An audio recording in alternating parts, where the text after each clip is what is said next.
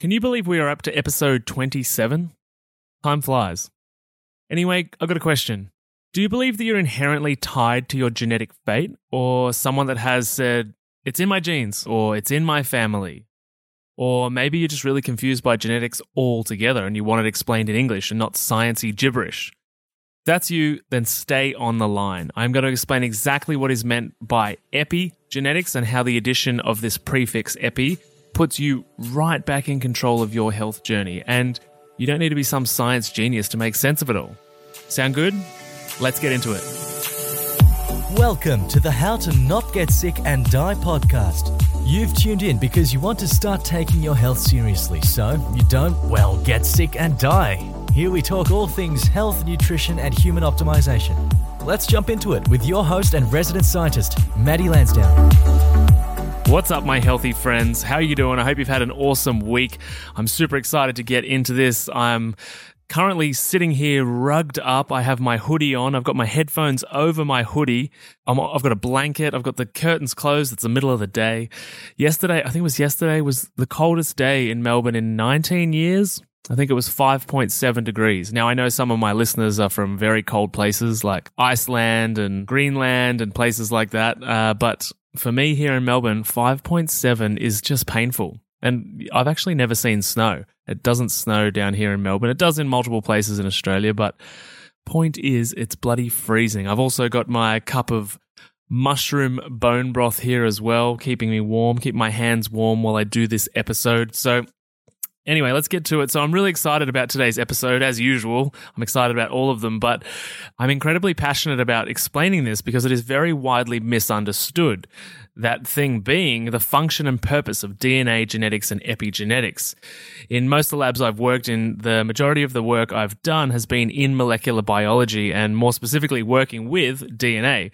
And this was also a large part of the majors that I had at university. So now that I'm out in the world and working in this space, I find that most people just sort of zone out with the genetics conversation because beyond the idea that they have them in their body and that there is nothing they can do about them, there isn't much more that the average Joe Blow needs to know.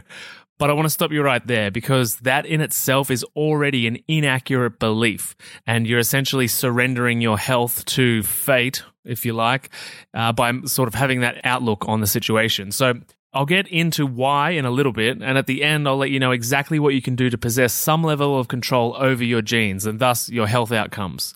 Quick disclaimer, of course, for my medical listeners out there, this is an overly simplified explanation, but my aim is that this explanation is a functional one, meaning that I want you to be able to, number one, understand the bits that are important to you, and two, able to implement the right behaviors without any confusion. Alrighty, let's get into it. So first I want to explain the difference between DNA, genes and genetic information, and epigenetics. So just a quick one, genes and genetic information in the context of this podcast are going to be sort of interchangeable. They're the same kind of thing. So DNA, 1, genes and genetic information, 2, epigenetics, 3. So I'm going to explain this using an IKEA example. Have you ever been to IKEA? Or I've got a lot of American listeners, so I'm going to guess you have Home Depot, or Home Depot, we would pronounce it in Australia, but Home Depot or anywhere that you will get flat-packed furniture, okay, where you get your furniture and it's in boxes and you need to build it at home. So in Australia, or in Melbourne at least, the most common place that you would get that from is IKEA, okay? So I'm going to use this example.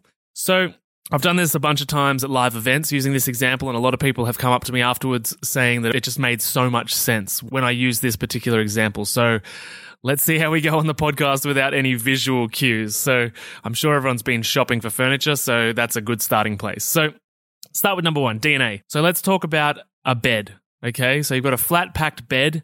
It comes in boxes. It's wrapped up in its individual parts, and they serve no function whatsoever. Okay, you've just bought a bed, but it's in boxes and it's in multiple boxes.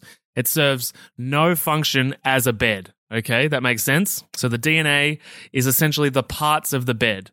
Okay, the parts of the information, but they're useless if they're not built. okay? The genes or genetic information are the constructed parts, the constructed DNA that's put together. So in this case, the bed has been built. You've gone home and you've built the bed. You've figured out that the instructions that are in all the languages that are not yours, you've worked your way through it and you've got a few screws left over at the end, but you've managed to put it all together. So this is you putting the DNA together and creating genetic information. And in this context, the genetic information is that it is a bed. It looks like a bed. It functions as a bed. It's a bed. And now this bed is there. You can do whatever you like with it, okay? So that's when we step into epigenetics. So epigenetics is what actually happens to the bed, okay? It is how the bed is actually used or not used. It could just sit there in the corner. You could have it in your spare room and the bed is never used. Or you could sleep in it every night. You could have sex in it. You could jump on the bed. Kids could jump on the bed. Kids could break the bed. You could break the bed. You could never, ever touch the bed. The point is, epigenetics is how you interact with the bed, okay? So DNA is the parts of the bed. Genes and genetic information is the bed constructed. Epigenetics is the way that you utilize the bed. And remember, that's if you utilize it. The genetic information can sit there, but you might never use that bed. Okay, does this make sense? All right. So these are the three major areas that I want you to understand: DNA, genetic information, and epigenetics. And the important one for you is epigenetics. So the question here is, are these in my control? DNA? Not really, in the context of this podcast, not really. So you're given your DNA when you're born, and most of that is evolutionary inheritance, and most of that is the same between humans, and we're obviously extremely similar to chimpanzees as well, but most of the DNA that you've got is in your body. Little bits of it change here and there across your life, and we'll get into that a little bit later on, but DNA you don't really have control of. Genetic information? Again, no, not really. Your genes are what they are. They are encoded, and the coding can change based on information that you put into your cells, but generally, you don't have a control over the genes that exist in your body as they stand, okay? That's like saying, do I have control of the bed that you just constructed? No, you don't. The bed just exists, okay? It is in the room. Epigenetics. Can you control the environment that your genes are exposed to? Can you control what you do to the bed? Of course you can, absolutely, and it's exactly the same for the genes in your body. The epigenetics. Can you control what you do to your genes? Yes, you can. Now let me break this down for you. The human body, okay, so I'm going to go from big to small. The human body is made up of body systems, okay, and those body systems are made up of organs.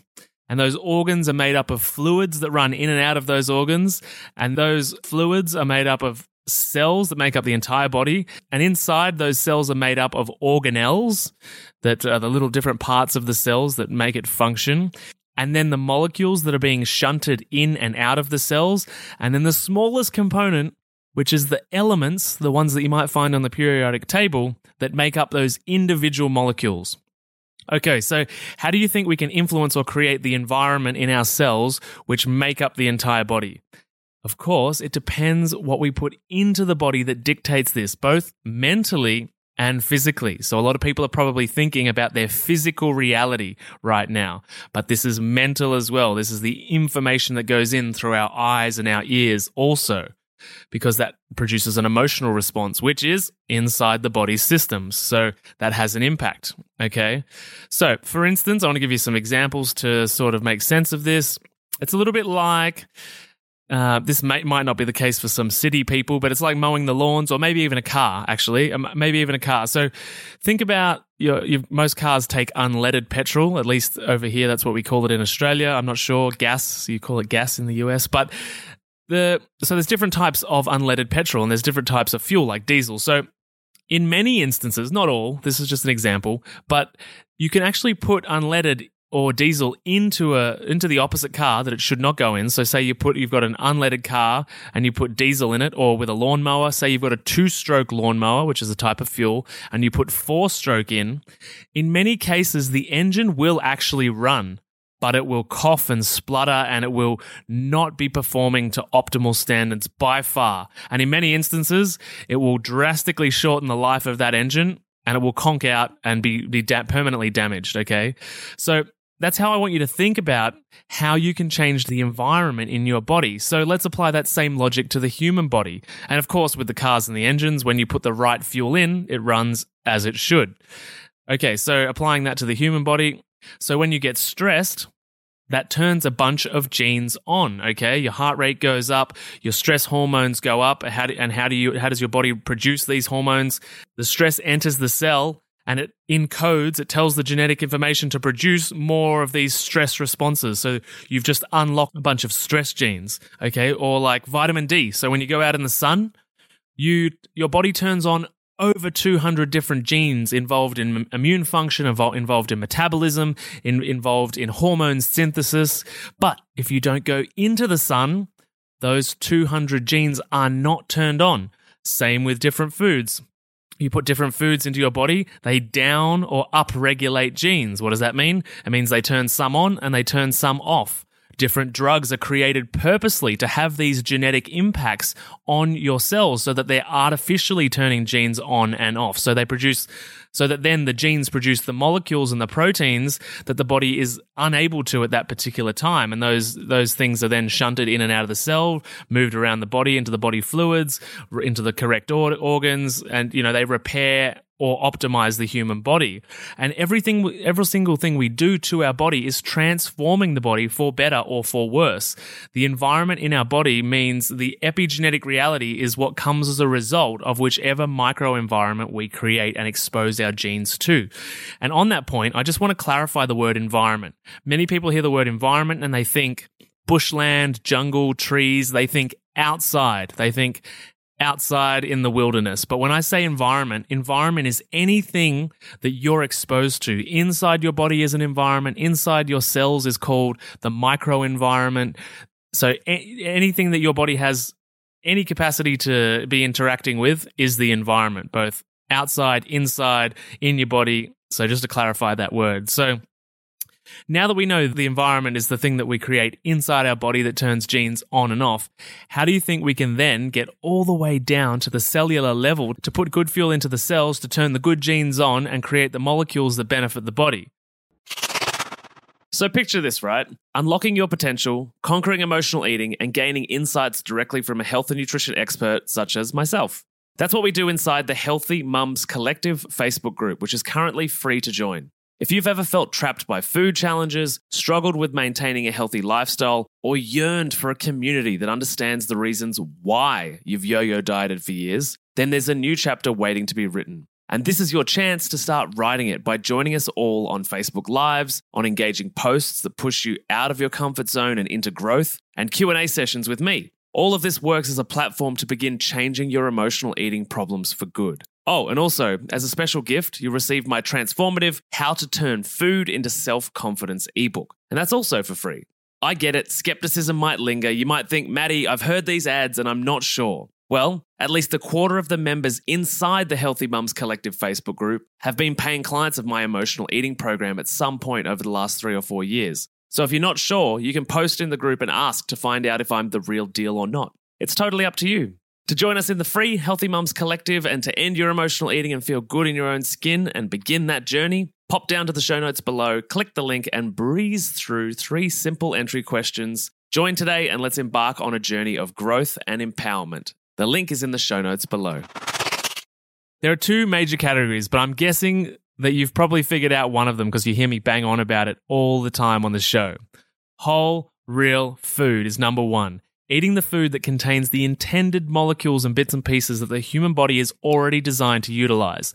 And what do I mean by already designed to utilize? I mean that the humans have evolved to eat plants, to eat animals and meat, to eat animal proteins and fruits and vegetables and nuts and grains for over 40,000 years. Actually, it's been hundreds of thousands of years that's been the diet. And therefore, the genetic information that we have in our bodies has evolved to contain all the correct parts that are required for metabolism of these types of foods. So when these foods are introduced to our body recognizes them because our genes are waiting for that food to come in. It knows that's what we've eaten for all of human history, and the body slowly over generations and generations optimized for these food sources to come in. So that means when they come in as intended, our genes are waiting for these to come in, that they can do all the right things. And because they're so deeply ingrained in our evolution, they're not treated as a toxin. So they're pretty much completely optimizing the human body. The body doesn't recognize any of these things as toxic, so it's not a burden on the system, okay? Obviously, infections and different things can come in, particularly on animal products, but we'll talk about that on another day. But most of the meat we have access to these days, and obviously for all of human history, is favorable, okay? Otherwise, we wouldn't have lasted this long. The second major thing that you have control of is what I like to categorize as information, okay? And I mean non-biological information in this context. So what am I talking about? I'm like things that come through our eyes and our ears and our sense of touch, okay? And information that we process as emotions, okay? So it's kind of like this, Tony Robbins says you're the average of your 5 best friends. If you're around 5 people that are talking shit and saying negative things and saying they hate you, or you're in a traumatic relationship, or you've had a traumatic upbringing, and you continue hearing negative things, this creates a stress response in the body. And actually, there was a podcast that I did with Ethan Donati. He's a neuromarketer, so that's marketing with neuroscience, and he talks about the fact that our body genetically records trauma. Is that benefiting the body? Of course it isn't. So this second category that you have is information. And once you're an adult, once you're free of the traumas that you were exposed to in a time when you had no control, you can now do things to put the right information in, okay, and sort of detoxify from the bad information. So your emotions might as well pretty much be an injection or a pill, because they are a cocktail hormone, and you could essentially take these like any other medicine, but it's just, you can be scared or have a fright or be in a fearful situation, you get this shot of different hormones through your body. And I'm talking obviously, in this context, the negative ones, but how are they counteracted? With positive ones, okay, with positive emotions, and you're completely in control of that. And don't forget, these hormone cocktails, they're just full of molecules. And what are our body full of? What is everything made up of? Molecules. So the molecules that go through your bloodstream and are absorbed by your cells, they go inside your cells and turn genes on and off. Therefore, if you're sad, depressed, and stressed all of the time, the epigenetic outcome is likely to be far less favorable. Okay? Just like somebody that lives on a diet of pizza, beer, or ice cream. Physically, their genetic outcome their epigenetic reality is really bad, and so their genetic information is probably going to be scrambled. Okay? And it's the same with emotions. So how can you change that? You obviously need to start putting the right information in. You need to start thinking positively. You need to start, acting in ways that contribute to positive feelings, because putting positive hormone cocktails into your bloodstream is going to be far more beneficial and reduce the amount of stress that's happening in your body. Now, of course, there's going to be a small subset of people that have the wrong group of genes set in stone from day one, but this is such a small part of the population. It's tiny. And I'm going to use one particular example. Now, remember, many people have predispositions in their DNA, like they're predisposed to different things. All that means is that you're more susceptible to somebody else. Doesn't mean it's going to happen at all. There's no guarantee whatsoever. Okay, you might, 100 people might be more susceptible in a room, might be more susceptible to AIDS, but if you're never exposed to the AIDS virus, it doesn't matter. So it comes back to the bed example in epigenetics. Just because the bed is there doesn't mean the epigenetic reality is that somebody will sleep in it. Does that make sense? Okay, so I want to use this widely familiar example of the BRCA1 gene, which is for women, of course, and it's linked with breast cancer. So why do so many people have it? Well, we're all humans. A lot of our genetic code is evolutionary information, but it does not inherently mean you're destined to get cancer. And I'm going to read a few excerpts from the WHO website, so the World Health Organization website, arguably the world's leading body on health advice and information about disease. And I'm going to specifically read from their cancer page because the media is probably making you feel like you're destined to get cancer because the numbers are becoming so horrific, but they really have no clue how to use the correct molecular descriptions to allow people to understand, which is the whole point of, this episode and this podcast in general. Okay, so I want you to leave here having understood what's going on. So I'm going to read these direct quotes from the website, okay, on cancer to help you understand. So Here we go. The changes which a cell undergoes in the process of malignant transformation is a reflection of the sequential acquisition of these genetic alterations. These multi-step processes are not an abrupt transition from normal to malignant, but many take over 20 years or more. The mutation of critical genes, including suppressor genes, oncogenes, and genes involved in DNA repair, lead to genetic instability and to progressive loss of differentiation. So, in a bit more English, what did that say? That said that it takes 20 years or more, and it is not an abrupt transition. This slowly goes wrong over many, many years because of the things that go into the cells, the things that are happening to the cells, the little genetic alterations that are occurring. And in the next paragraph I'm going to read, it explains why these genetic alterations happen over this period of time. You ready? Quote number 2. Studies have shown that the primary determinants of most cancers are lifestyle factors such as tobacco, dietary and exercise habits, environmental carcinogens, and infectious agents, rather than inherited genetic factors. In fact, the proportion of cancers caused by high penetrance genes is low, about less than 5% for breast cancer and less for most other cancer types. So what did that one say? That one told us that it is a tiny percent of people that are genetic victims of cancer. It's only 5% at the most in breast cancer, and all other cancers are much less than this. So what does that say? 95% of people minimum are, contributing to their own genetic problems by living toxic lifestyles, okay? And I've got another one here for anybody listening that is wants to understand a bit more on the BRCA1 thing. You ready? Inherited mutations of the BRCA1 gene account for a small proportion of all breast cancers. Identification of a germline mutation by genetic testing allows for preventative measures, clinical management, and counseling. Since the prevalence of germline mutations such as BRCA1 is very low in most societies, the introduction of mass screening to identify people at risk to develop cancer is not recommended. So that last one on BRCA1, interesting that the World Health Organization say that widespread testing is not recommended, even though, at least here in Australia, it kind of is encouraged, and probably in America as well.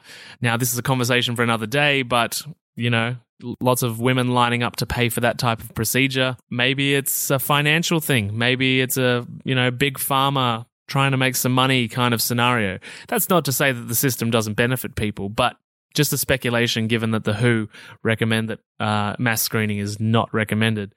Anyway, moving on. So I use those examples to explain that genetic problems, specifically in cancer, are created by what you do to your body, created by the epigenetic environment. I use this single example of cancer, which is largely considered the most catastrophic disease on the planet, and mainly due to its social prevalence. We feel like everyone feels like they know somebody that has cancer. And not just that, the social impact that everybody feels like they're kind of just waiting to be diagnosed. Specifically, I use this specifically to show you that you are not destined for cancer genetically, and you're in control of it. So does this make sense? Do you understand that you are very rarely ever a victim of your genes or your genetic inheritance, okay? It's not the case, and predisposition doesn't mean a great deal if you live a healthy diet and lifestyle. Just as the WHO said, the main contributor happens over 20 years of small genetic changes that are a result of living these toxic lifestyle, bad diet, smoking, bad exercise habits, high stress lives. These are all creating the epigenetic environment, or say the room where your bed is that you built. It's like filling the bed with, things that aren't meant to go in a bed. Like, it's the spare room. It's full of junk. The genes are not being used correctly. The bed's not being used correctly. And therefore, what happens? The bed might break, too much weight on it. Okay? It's just an example. So remember, your genes are not your destiny. They're your responsibility. And every time you eat, ask yourself, am I improving my epigenetic environment? And if you have a negative emotional experience or you're exposed to poor information, ask yourself, what can I do to counteract the impact of that exposure? Some ideas might include hypnosis, meditation, date night, kissing, hugging, sex, going on a holiday, having some time out, turning your phone off for a while, creating better daily habits. And the most powerful and most researched ones are meditation and hypnosis, and they should be in everybody's daily practice. Absolutely should be. I strongly believe that they have a very positive impact on your epigenetic environment, okay? So, you might even reflect on your life up until now and think, well, maybe I'm just fucked because I've had such a shitty life, or or things have been so bad, or it was so, these programs that I'm living out in my life were created when I was younger. So I'm destined for a life of negativity or unfortunate reality or disease or illness. But the reality is, I assure you, you are not a victim of this situation. Simply start acting today, one baby step at a time, because you're either feeding disease or you're fighting it. It's one or the other. All right, so that's pretty much it for today's show. I appreciate you guys jumping on. Remember, DNA, flat-packed furniture, genes or genetic information is the built furniture sitting in the room, and the epigenetics is how you use that furniture, and you have complete control over how you use the genes in your body by creating the right epigenetic environment. Does this make sense? I certainly hope it does. If you have any questions, as usual, hit me up on Instagram or email me, podcast@mattylansdown.com. All right, that wraps up today's episode. So thank you, as always, for being here. If you enjoyed this ep, or you learned something, or you know someone that will benefit, please take a screenshot and share it with a friend. Or, of course, please share it into your Instagram story and tag me @MattyLansdown. That's the most organic way to help the podcast grow. And the more people we can help change their lives and change their health, then absolutely the better. And when you do get a chance, please give this a 5-star rating on the app that you use, and also a couple of sentences of review, as sharing your opinion on the show is super powerful when other people come to check it out. Alrighty, guys, thanks. I hope you have a good week, and stay warm because it's freezing here in Melbourne. Thanks, guys. See ya. Bye. Thanks for listening to the How to Not Get Sick and Die podcast. If you love this episode and health information is your thing, then please consider subscribing to the show. And when you're done, head over to iTunes, Google Podcast, or whichever app you use, and we'd be grateful if you could leave us a 5-star rating and write a review sharing your opinion on the show, as it really helps the podcast grow. Thanks so much, and I'll see you on the next episode.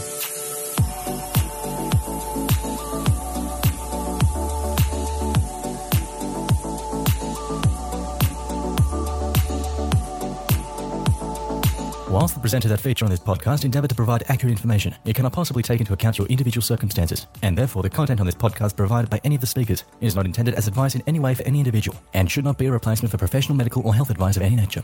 Always seek advice regarding your personal situation from a qualified medical professional.